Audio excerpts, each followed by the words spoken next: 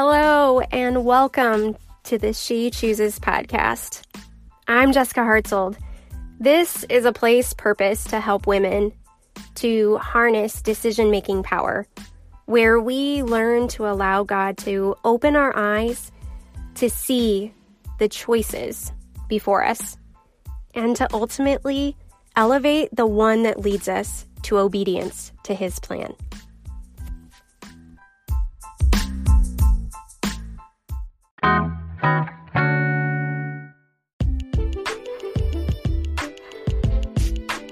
Hello, everyone. Episode 2. Here we are again. If you joined our first episode, thank you. If you're just picking things up today, that is so awesome.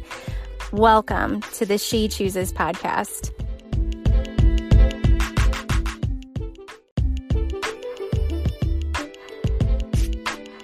Today, we're talking about choices again. You know, what's the big deal about choices? Why is this podcast called She Chooses? Well, I want to tell you a little bit. That's what we're going to talk about today. You know, choice is something that God has really magnified in my life. And we're not going to talk about my testimony specifically today, but, you know, there was a moment in my life where God just really drilled me with a choice that was standing before me, a choice that I had to make. And since that time, He just keeps illuminating the power of free will. And what that means, you know, we are a chosen people. God first chose us. And we have an opportunity every single day to choose Him back. So today, I just want to share a little bit about choices and why this podcast is called She Chooses.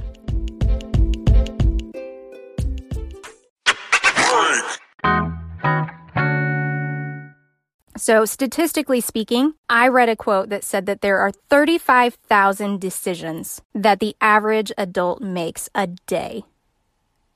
That seems like a lot, at least it does to me. Even in the midst of decisions, thinking through like, am I going to eat a Pop-Tart for breakfast, drink a fruit smoothie? Do I want paper or plastic? Am I going to go out? Am I going to stay in? You know, the list goes on and on and on. Some of those choices that we have in front of us are really superficial. Some are heavy. But all, whether they're great or small, they position us. Choices, the ones that we've made to this point, are what have paved the path and led us to the place that we find ourselves standing right here and right now. What has it looked like? And where are you standing in this moment? Maybe you're in a place of triumph, or maybe it's more heavy and you feel like you're stuck in a pit of despair, and maybe you have this overwhelmed sadness and it has you thinking, I never imagined I would find myself here. Or maybe you're standing somewhere in between. Choices are these little and not so little things that we make day in and day out. Often we are totally understanding that we are making them. They're thoughtful. Others, not so much. They're made out of reaction. They're compulsive. We make them nonchalant, haphazardly. Maybe we're not considering them at all. Accept it or not, and no matter the case, they are happening, and they're making these monumental and not so monumental impacts that are altering the path ahead of us. And sometimes that will shift our entire paradigm. Within each choice lies a decision to make, right? A moment where we're presented this opportunity to choose. At times, that choice, it involves a lure of the enemy himself. You know, it's this masked temptation, sitting in wait, hoping, desiring ever so expectantly to persuade us down a path that leads away from God. But take heart. God, He gives us this promise, and 1 Corinthians chapter 10, verse 13 tells us, there hath no temptation taken you but such as is common to man. But God is faithful, who will not suffer you to be tempted above that ye are able, but will with the temptation also make a way to escape, that ye may be able to bear it. God, in His immense love for His people, gave us advance warning, letting us know, hey, temptation is going to come, but that temptation is not too big for us. He promised he's going to show us a way out. That's a promise of our great God. It shows he's faithful and he's good. So when we fall prey to these temptations, it isn't due to the lack of God's faithfulness or his control. The problem is all on us due to the thoughtless state of busy we often allow ourselves to be stuck in, which tends to flip our mind into checklist mode. Checklist mode is deceptive. It's this deceptive state of existence.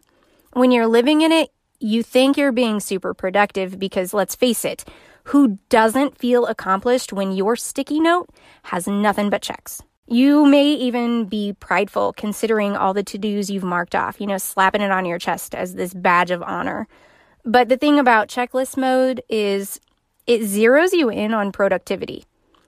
And life becomes more production focused and the quantity of boxes checked off rather than quality of time invested. I liken it to a conveyor belt. You're simply going through the motions, getting things done quickly just to move on to the next activity. So when we operate under this mindset, we lack awareness to anyone and anything around us. We become numb and distracted and completely unaware of the lures of temptation that we've encountered. Maybe we've encountered them, we've bulldozed through them, maybe we've even bit into them, and there might even be a lure hanging out of your mouth right now. The one that Lucifer himself is going to use to reel you in, and you're not even realizing it. You could possibly be doubting what I'm saying right now, but I want you to think for a minute. Have you ever driven home maybe you're driven home from work or church or an appointment, and you stepped into your house and caught yourself wondering, how on earth did I get here? I have, and it's absolutely terrifying to realize you were so swept away in your thoughts that you don't even remember the drive. Or what about this? You're on the phone and your kid is talking to you. You think you're doing well to respond until you hear them say, "Mom, get off your phone." I don't know how many times I've said yes or and I don't even realize what I'm going along with. That, my friend, is checklist mode.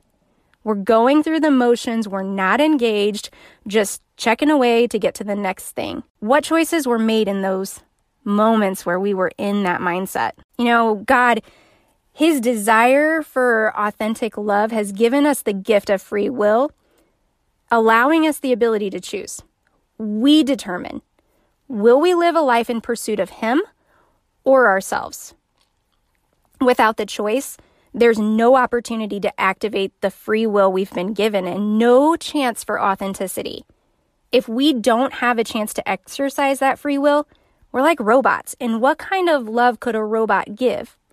It's not the kind that flows from the heart. That kind of love, if you know this kind, you understand there is nothing like it. The exercising of our free will, however, that, my sister, is some tough stuff. Why? Because we start out living in this separated state from God. Remember, there was a spiritual death that took place in the garden.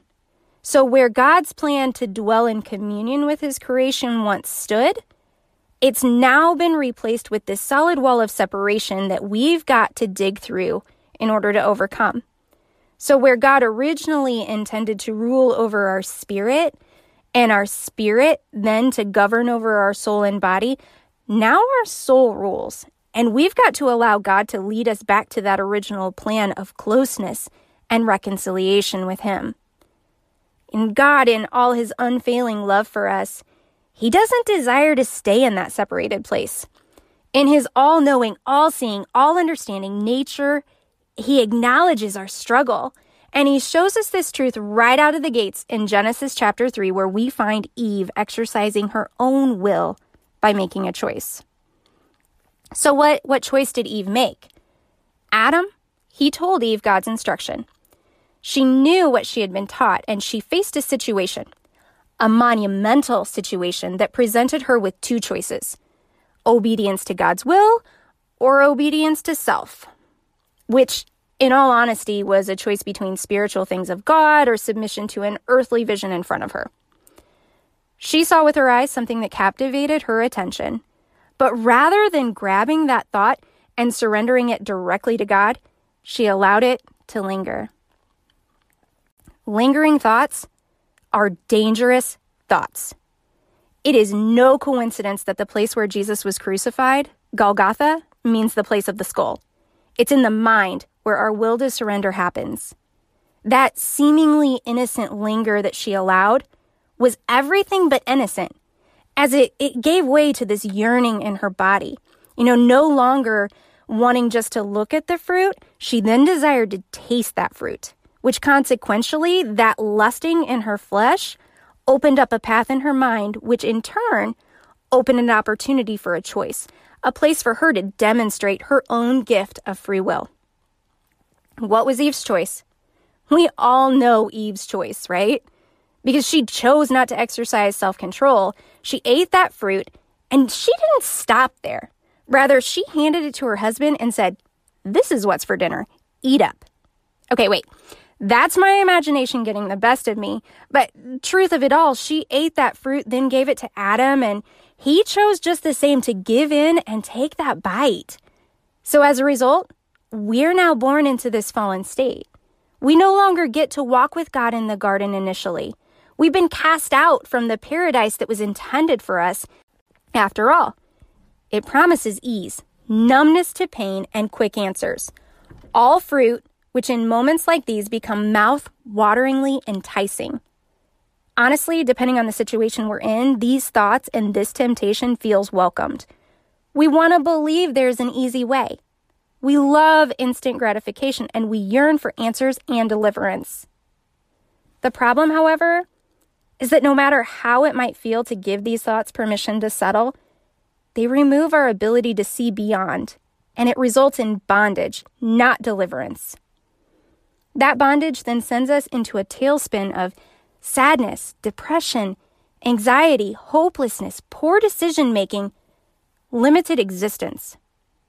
And suddenly, we realize we've eaten the same fruit that Eve did, and we're in the exact same place of separation from our Father. That, my sister, is not God's desire. No, His will is to free us by granting us awareness to see very clearly the choices we're making and granting us an opportunity to activate the power of free will. When this happens, our eyes are opened and the choices in front of us become tools.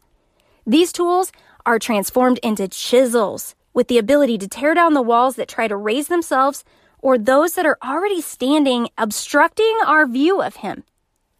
If we choose. What the enemy wanted for Eve, he desires for you. The enemy wanted Eve to believe that there was a better way than God's. He wanted to present her something that appeared as a clearer, instantaneous path to freedom, which is exactly what he does for us. Right now in your mind, you're probably seeing something he's presented to you. His strategy is to present us with an earthly vision that makes sense in our finite mind. If allowed to linger, that uncrucified thought leads us to question God's ability, His plan, His sovereignty, and His goodness. It opens us up to compromise what we know to be true and will undoubtedly produce the same result as Eve's: separation from Him. The problem with Eve is that she saw with her eyes, yearned in her flesh, and allowed pride to make her decision. Many of us are sitting in that same place. We too have seen with our eyes, we've yearned with our flesh, and allowed pride to willingly walk us straight into a prison cell of limited existence. But God, in all of His goodness and His desire to be with us, He doesn't leave us there with only an example of a woman that made a poor choice. He gives us another, a woman who made a good choice. And just as Eve's transcended time, so has hers. So who is this other woman? It's Mary of Bethany. So what choice did this Mary make? Mary's, unlike Eve's, was grounded in spiritual truth. It was not in the pursuit of this world. Her choice led her to defy her cultural expectation, bow when her heart was broken, and present Him an offering of what was precious to her. And it was all done by getting herself to His feet. Mary's choice wasn't easy.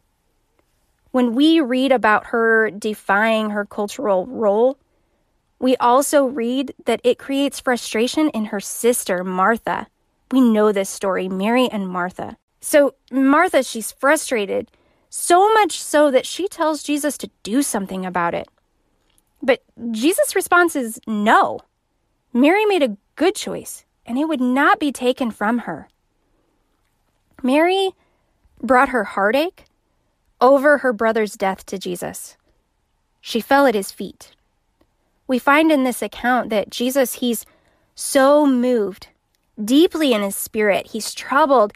He's moved to the point of tears, where we read Jesus wept because Jesus cares about what we care about. Mary anointed his feet, and we learn that it burned annoyance within Judas. And when he stood to chastise her for what, in his opinion, was wasteful, Jesus stepped in as defender, saying, in my words, leave her alone. Jesus, God Almighty, King of Kings, defended Mary for the choice she had made to bring what was precious to her as an act of worship. Mary's choices were not easy. No way. Yet, no matter how difficult it was for her to get her flesh to his feet, she chose to press toward him. And he stepped in each and every time to defend and comfort her. So, the difference between Eve and Mary. Eve set her eyes on worldly things. Mary set her eyes on the heavenly. Eve did what she felt. Mary did what she knew. I'm certain that there are women listening to this now that you've made your share of Eve decisions, and you're wondering if there's a way out of this pit of separation that you're finding yourself in. And my answer to you is undeniably yes. God's desire after Eve took from that fruit was redemption. We find that by going back to the garden, what is often viewed as a harshness of God, where we find they're cast out of the garden, it wasn't done out of meanness. It's an act of love and protection, removing their ability to eat from the tree of life and eliminating any chance that they might forever exist in that fallen state. That, my sweet sister, is nothing but love. An act of love that's so powerful and was used to set into motion his plan for redemption, our redemption. A redemption that is very much alive and radiating throughout history. It's purposed for you, serving as a hand that's reaching for you to pull you beyond the state of limited existence into the fullness of his plan for you. The life of Mary shows us that we're not alone in our thought that getting to the feet of Jesus is a hard thing. She shows us that people will speak out in criticism. Our actions won't be popular, nor is it going to make sense to some. Her life also reveals to us that none of these things serve as an excuse to stay in that place of separation. So you want out, right? Getting out of that pit of separation is going to require some things of you.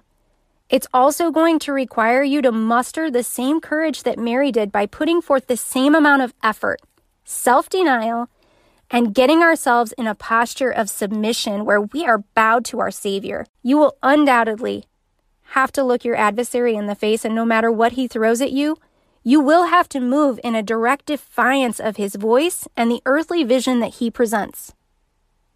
Your defiance is going to be done in the deliberate choice that you make to press your way to Jesus' feet. At his feet, you find him just as Mary did. We experience him as defender, as healer, as comforter, as savior. Mary, she demonstrates perfectly the power of an activated will. Nothing she did makes sense to our humanity.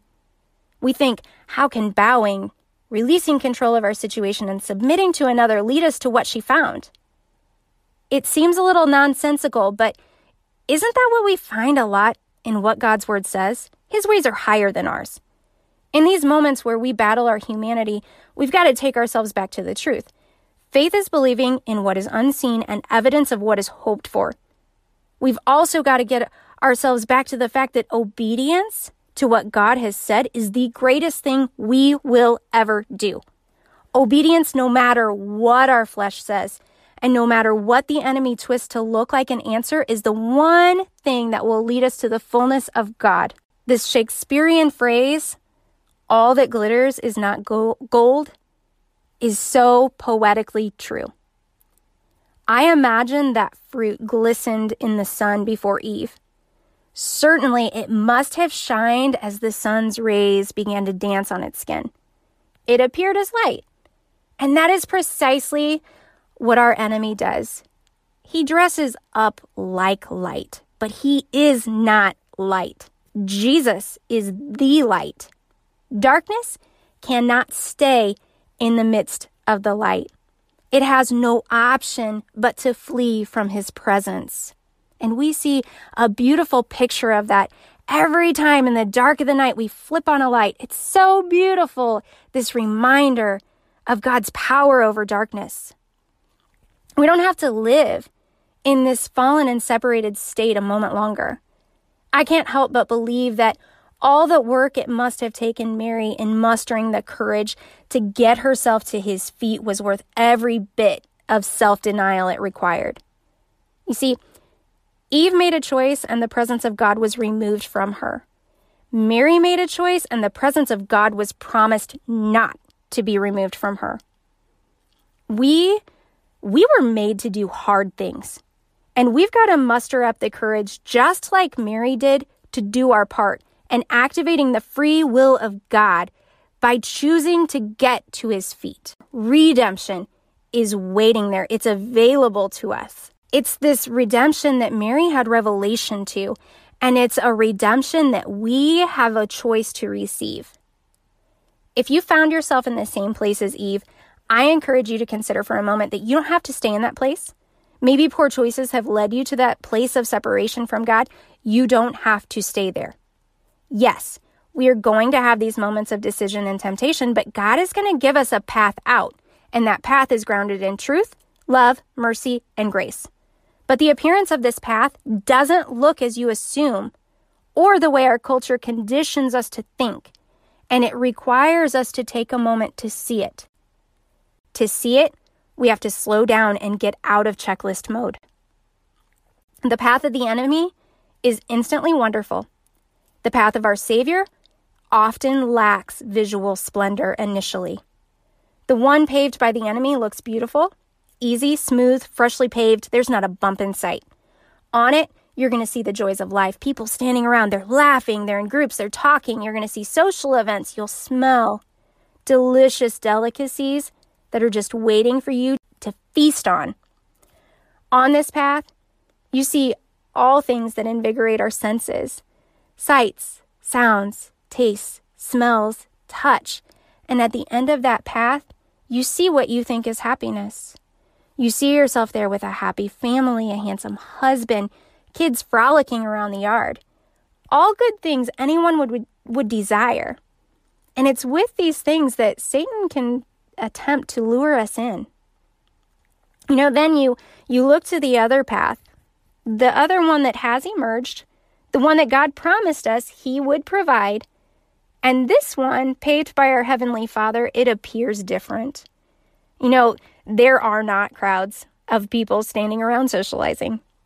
It's not visually beautiful, and the see, sound, taste, smell, touch, draw, that is just not there. And actually, this path looks like it's a little bumpy.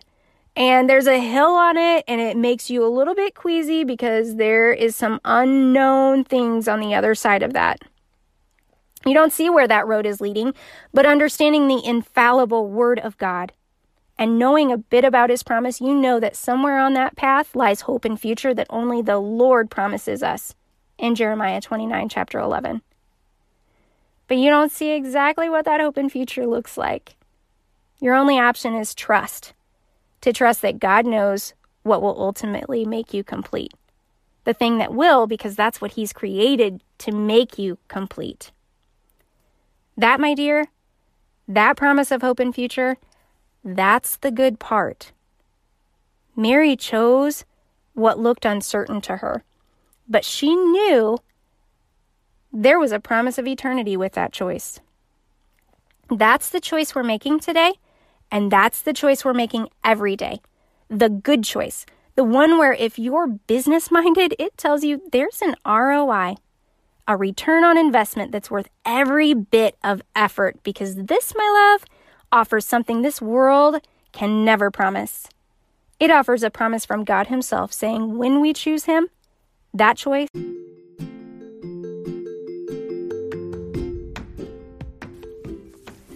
Friends, it is really encouraging to me to hear your feedback. If today's episode is helpful, let me know. Tell me about it. Share it. Grab a screenshot of the episode, post it to your Instagram, and tag @JDHeartsy, or leave an Apple Podcast review. When you do, you help elevate She Chooses in the search results of others, making it easier for others to find and join in on the fun.